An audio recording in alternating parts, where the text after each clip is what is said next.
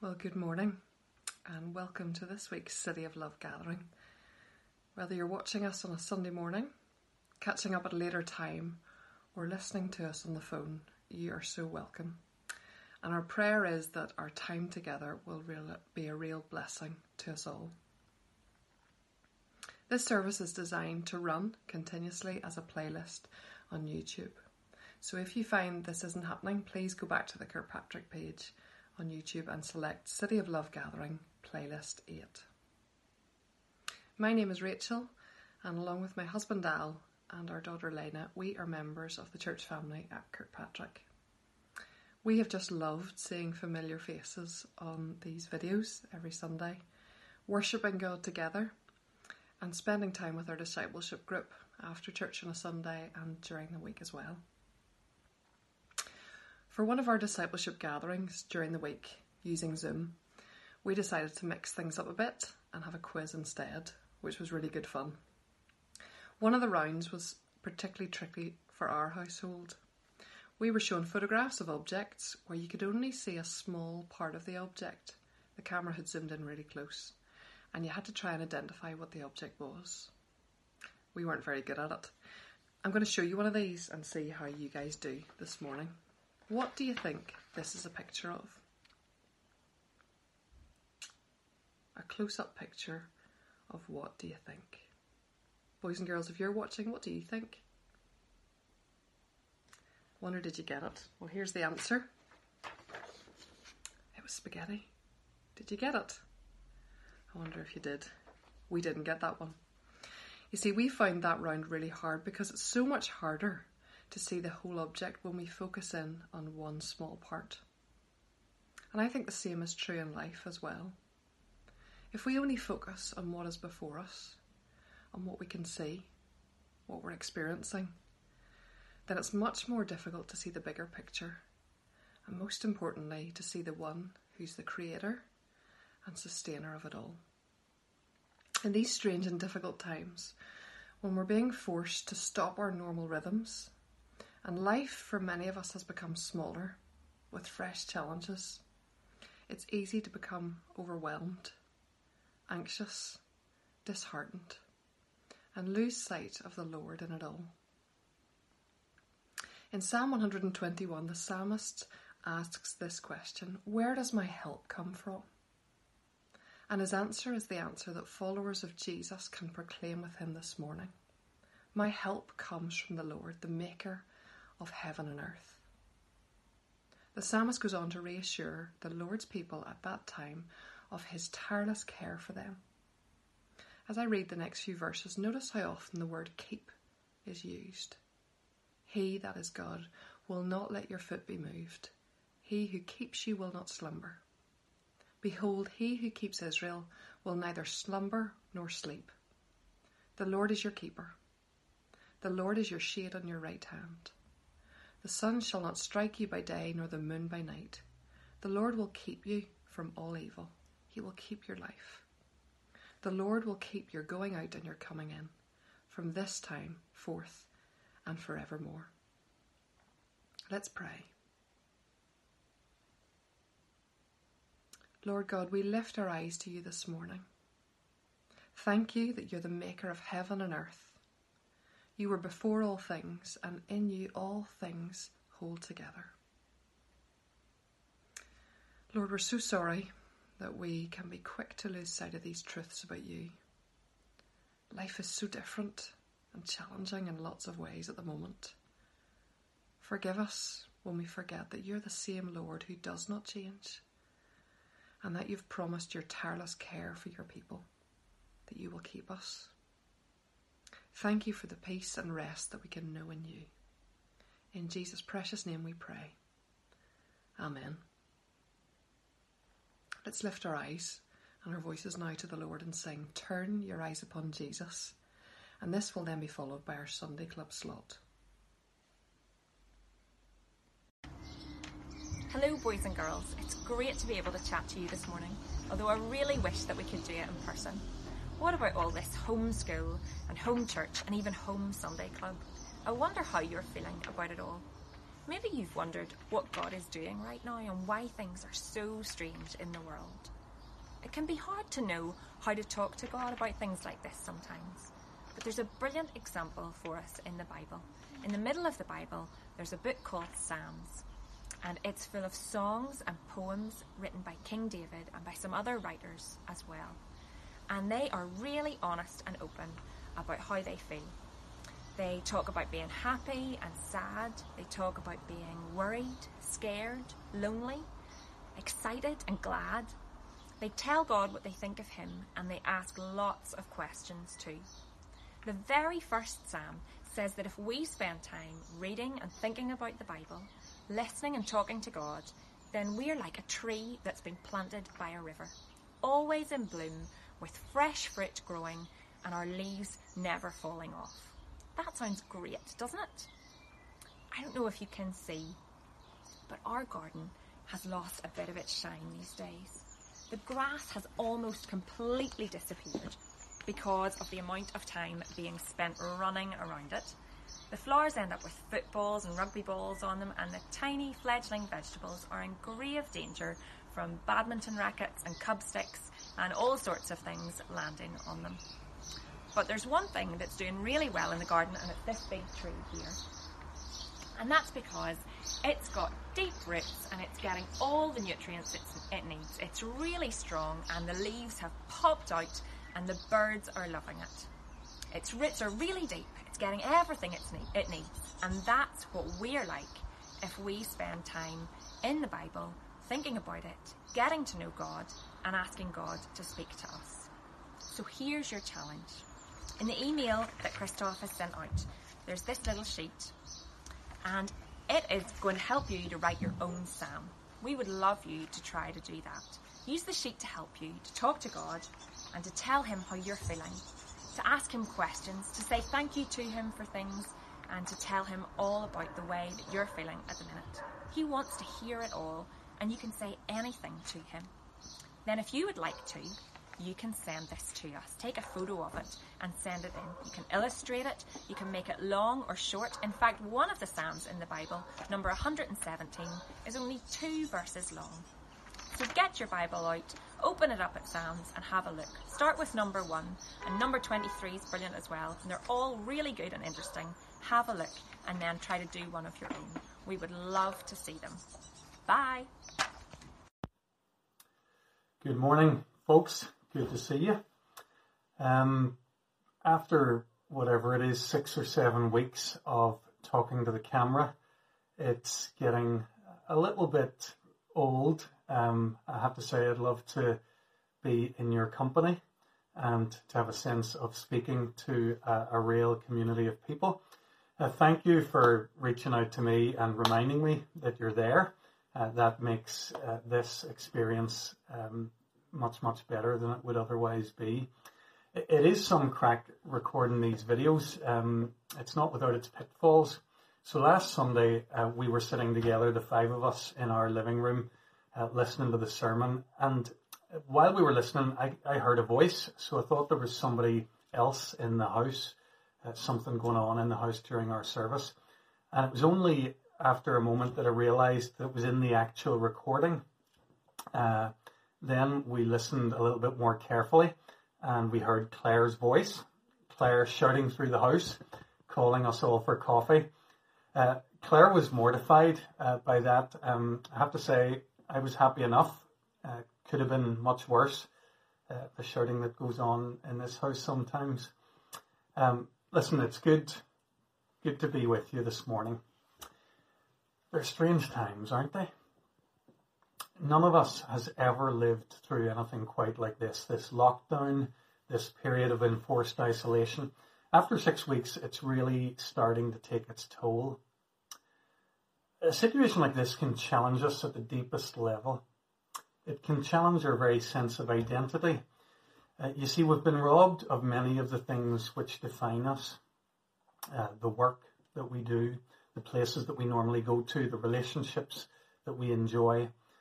When those things are taken away, we're not quite the same. We're not quite so sure of who we are anymore. So these days, many of us are wondering, who on earth am I? Who am I if I'm not able to do my work? Am I still valuable? Who am I if I can't leave my house? If I'm invisible, does that make me insignificant? Who am I if I can't see my family or my friends? Am I still loved? Back in September, at the very start of our church year, we started a major Bible teaching series dealing with the question of identity. And we called it Recommissioned, Becoming the People that God Wants Us to Be. Rather than allowing our culture or our own mood in the moment to determine our identity, we turned to God and asked him to show us in his word who it is that we are. We learned, among other things, that we're people who care for creation, we're people who are to be a blessing to the world, people who get to represent God to others, and we're people who attract other people to God, and so on. So this coronavirus season and the lockdown that comes with it, they affect us every bit as much as they affect any other person, but they needn't shake us to the core. Even in these strange days, we know who we are. We're like the tree that Louise has been talking to the kids about. We have deep roots. We have an identity given to us by our loving Father God. This morning we're going to jump back into our Recommissioned series and continue to learn about our identity as the people of God. We're going to see that we're people who bear witness to the living God. To help us see where that call to witness comes from in God's word, Hercules is going to read for us now from Acts chapter 1.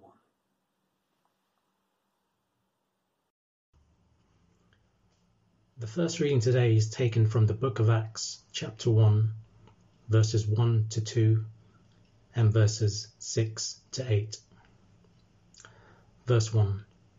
In my former book, Theophilus, I wrote about all that Jesus began to do and to teach, until the day he was taken up to heaven, after giving instructions through the Holy Spirit to the apostles he had chosen.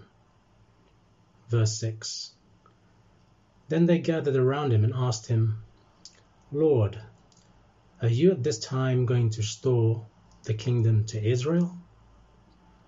He said to them, It is not for you to know the times or dates the Father has set by his own authority, but you will receive power when the Holy Spirit comes on you, and you will be my witnesses in Jerusalem and in all Judea and Samaria and to the ends of the earth.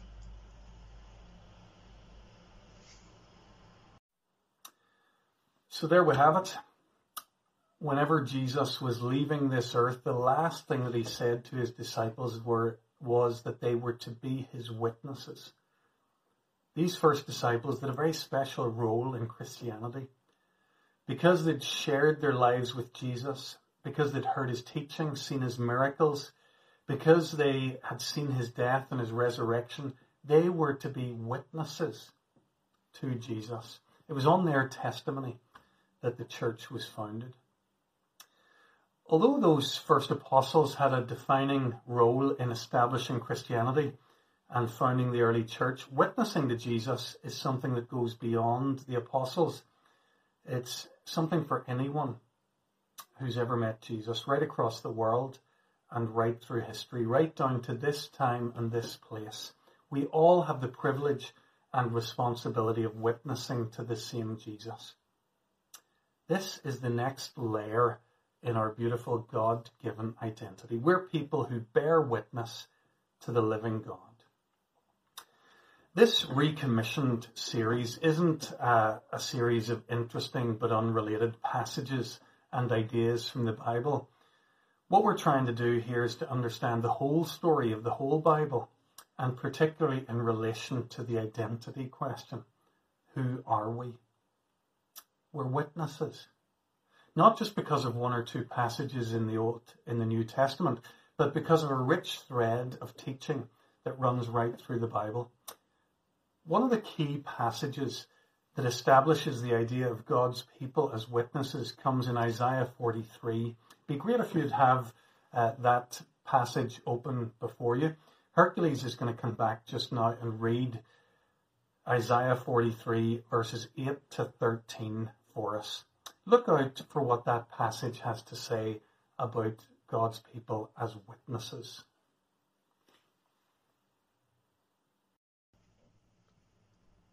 The second reading for today is in Isaiah 43, verses 8 to 13. Lead out those who have eyes but are blind, who have ears but are deaf. All nations gather together, and the peoples assemble. Which of their gods foretold this, and proclaimed to us the former things? Let them bring in witnesses to prove they were right, so that others may hear and say, "It is true." You are my witnesses, says the Lord, and my servant whom I have chosen, so that you may know and believe me, and understand that I am He. Before me no God was formed, nor will there be one after me. I, even I, am the Lord, and apart from me there is no Saviour. I have revealed and saved and proclaimed. I, and not some foreign god among you. You are my witnesses, declares the Lord, that I am God. Yes, and from ancient days I am He. No one can deliver out of my hand. When I act, who can reverse it?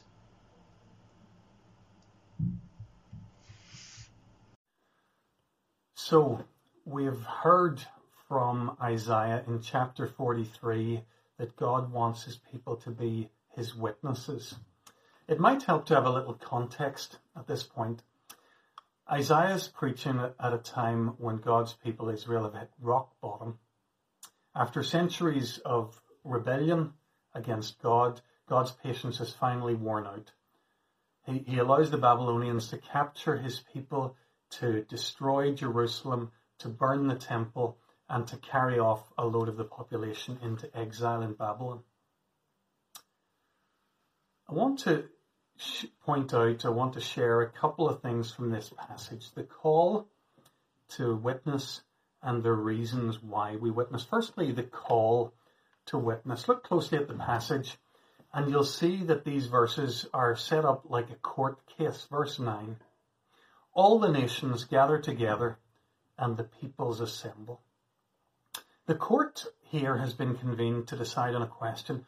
Who is the real and living God? The God of Israel or the God of these surrounding nations? Who's going to speak for the God of Israel in this international court? Who's going to speak of his reality and of his power? Well, after what we've just said about the failure of God's people, and by the way, the people whom Isaiah is writing to at this point are still in exile, still living under God's punishment. It's shocking then, in verse 10, when God says to his people, "You are my witnesses." Being a witness was a big deal in Jewish culture. It was regarded as a sin to fail to speak up and to testify about any matter that you'd seen or heard if it was a matter before a court. There were laws against bearing false witness. We're repeatedly told by the prophets that false witness is something that God hates.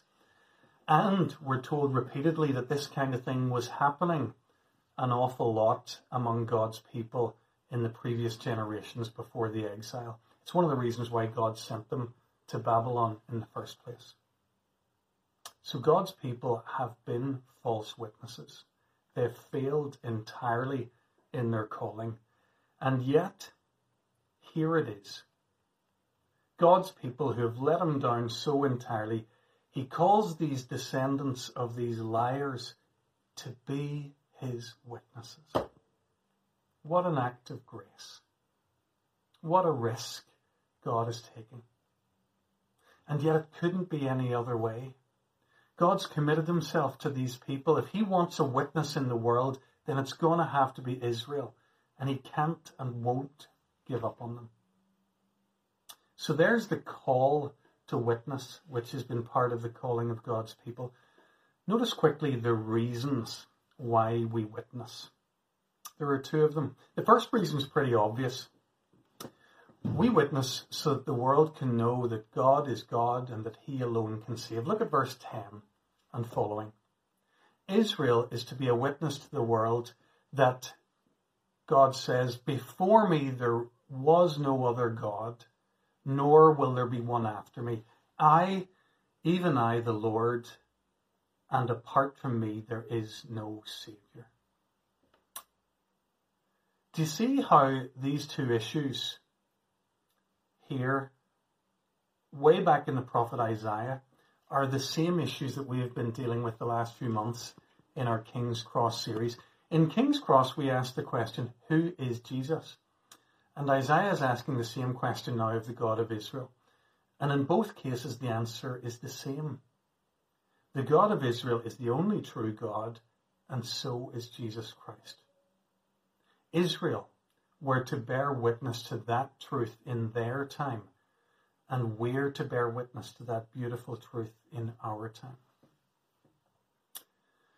In King's Cross, we were asking the question, why did Jesus come? And Isaiah asks the same question of the God of Israel here. And in both cases, the answer is the same. The God of Israel is the only true Saviour, and so is Jesus Christ.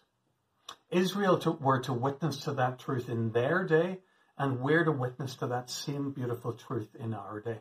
So there's the first reason that we witness. So that the world can know that Jesus is Lord and that Jesus alone can save. I was chatting to a member of our congregation this week who's been wondering how he can share this news with a neighbour. They have a neighbour who's dying, whose days are numbered. They don't know yet the true and living God, and they aren't relying on Jesus Christ to save them. And our member is desperate to do something about that. They've understood why we need to witness to Jesus. There's a second and less obvious reason for witness given in our passage. God wants us to witness. Israel were to bear witness to God so that they themselves would be convinced of their life with God. Look at verse 10. God says, you are my witnesses, so that you may know and believe me and understand that I am he. So God calls his people back to their work as witnesses as a way of calling them back to themselves and their identity. Have you ever noticed the impact that witnessing has on your life with Jesus? Have you ever noticed how when you speak up for Jesus, you have a stronger sense of the Spirit's presence in you and his power working through you? Have you ever noticed how encouraging it is to share the good news of Jesus with children or with young people or with church members or with a colleague or a neighbour in your front lines? The second reason that Israel were to bear witness was for their own encouragement. So there we have it, the reasons why Israel was to bear witness. They're to bear witness to who God is and what he's done. They're to witness to who Jesus is. We're to witness to who Jesus is and what he's done. And if we do so, and to the extent that we do so, we'll be strengthened in our faith. And God will use us to bring people to him. We've thought about the call to witness. We've thought about why we should bear witness. Let me close by thinking for just a moment about how we might do this right now. Witness to Jesus in the midst of a coronavirus lockdown. I know of one person who's put up a sign at their front gate to let the postman, the Amazon woman, and any other person who calls at their door know that they're grateful to God for them and praying for them. Wouldn't that be a beautiful witness? I know some of you are inviting members of your families to come and to join you in YouTube Church. What that means is that some people who weren't maybe willing to come to a church service, to come to be with us, are willing to hear about Jesus in their own place. Let's keep inviting them and let's keep praying for them. You might want to send someone a link to last Sunday's sermon. What would Jesus say about coronavirus? It's an invitation to any person to take seriously that death is inevitable and that repentance is imperative. Why not share that with a friend and offer to have a chat with them about it? If you take a look on the YouTube channel, you'll see that I've created a new playlist called Finding Life, exploring the meaning of the death and resurrection of Jesus for our own lives. Our teaching in the weeks running up to Easter went right to the heart of the Christian gospel. I've simply gathered all that teaching together and made it available in one place without any other distractions. Why not share that with somebody and so witness to Jesus? So, in these strange days, when it's hard to know who we really are, I ask you, who are we? And I remind you from God's word that we're people who bear witness to the living God. I need to wrap things up, but I thought I might leave you today with a couple of questions to think for yourself, to chat through with your family or at your discipleship group. I'll hold up this page that has the two questions on it. Can you think of and share a time when witnessing for Jesus resulted in strengthening your own faith? And then a second question. Courts sometimes speak of a person being a credible witness, that is somebody whose testimony we can believe. What kind of a person would I need to be a credible witness for Christ? You might want to pause the video at this point so that you can copy down those questions, think about them, and have them ready for discussion.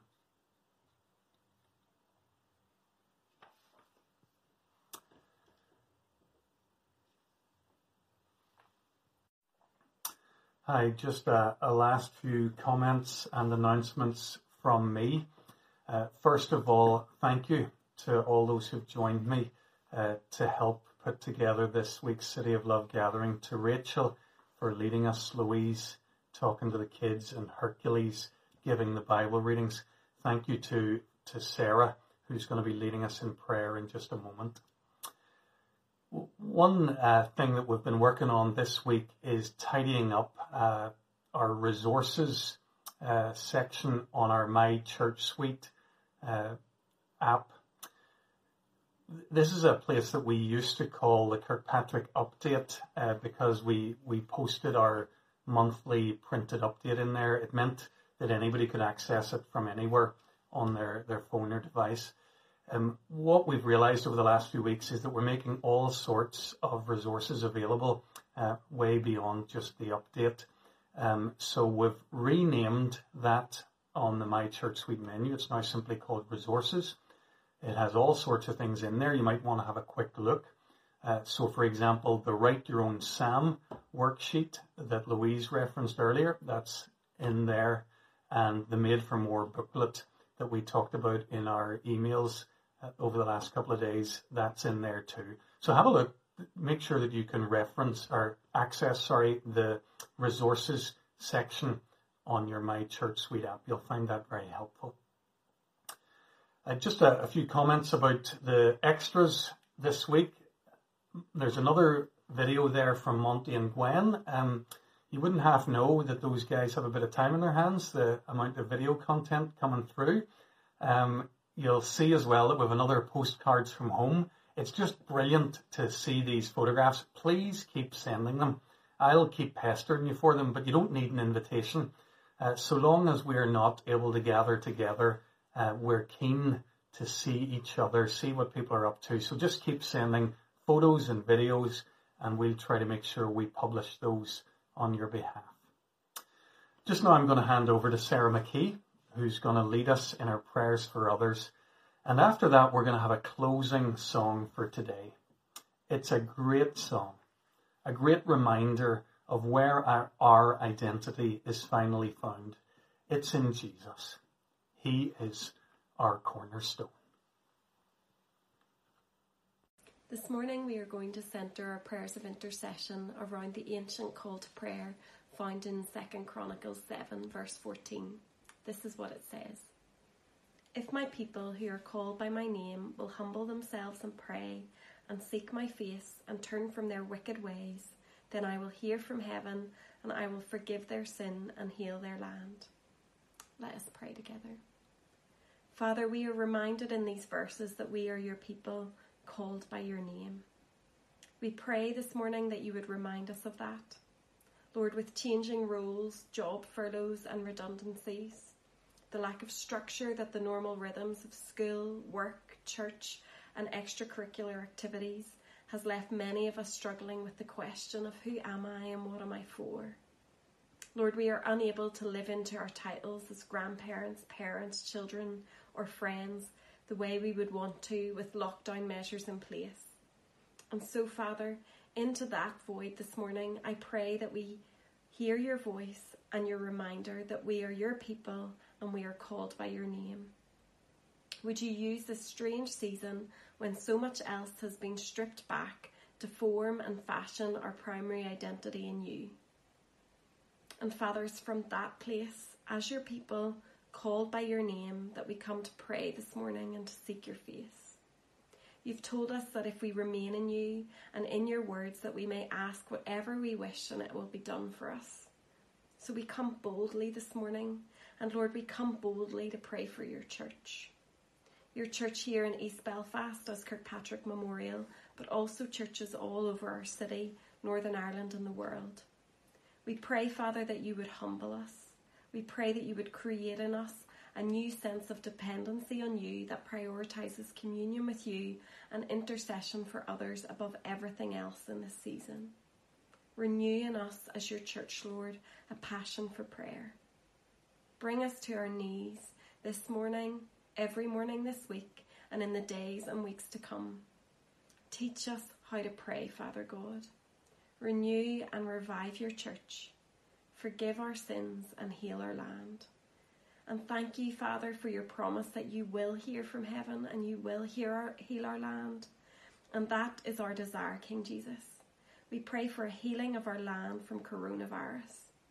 Lord, many of us battle with the question and thought of how we will ever be able to emerge from lockdown with the threat of virus still looming. We pray, Jesus, that you would halt coronavirus in its tracks. We ask that you would heal our land. We pray for those we know and love who are sick either at home or in hospital at the moment, who are experiencing directly the impact of coronavirus on their bodies. We ask, Lord, that they would know your presence and company with them as they isolate from others.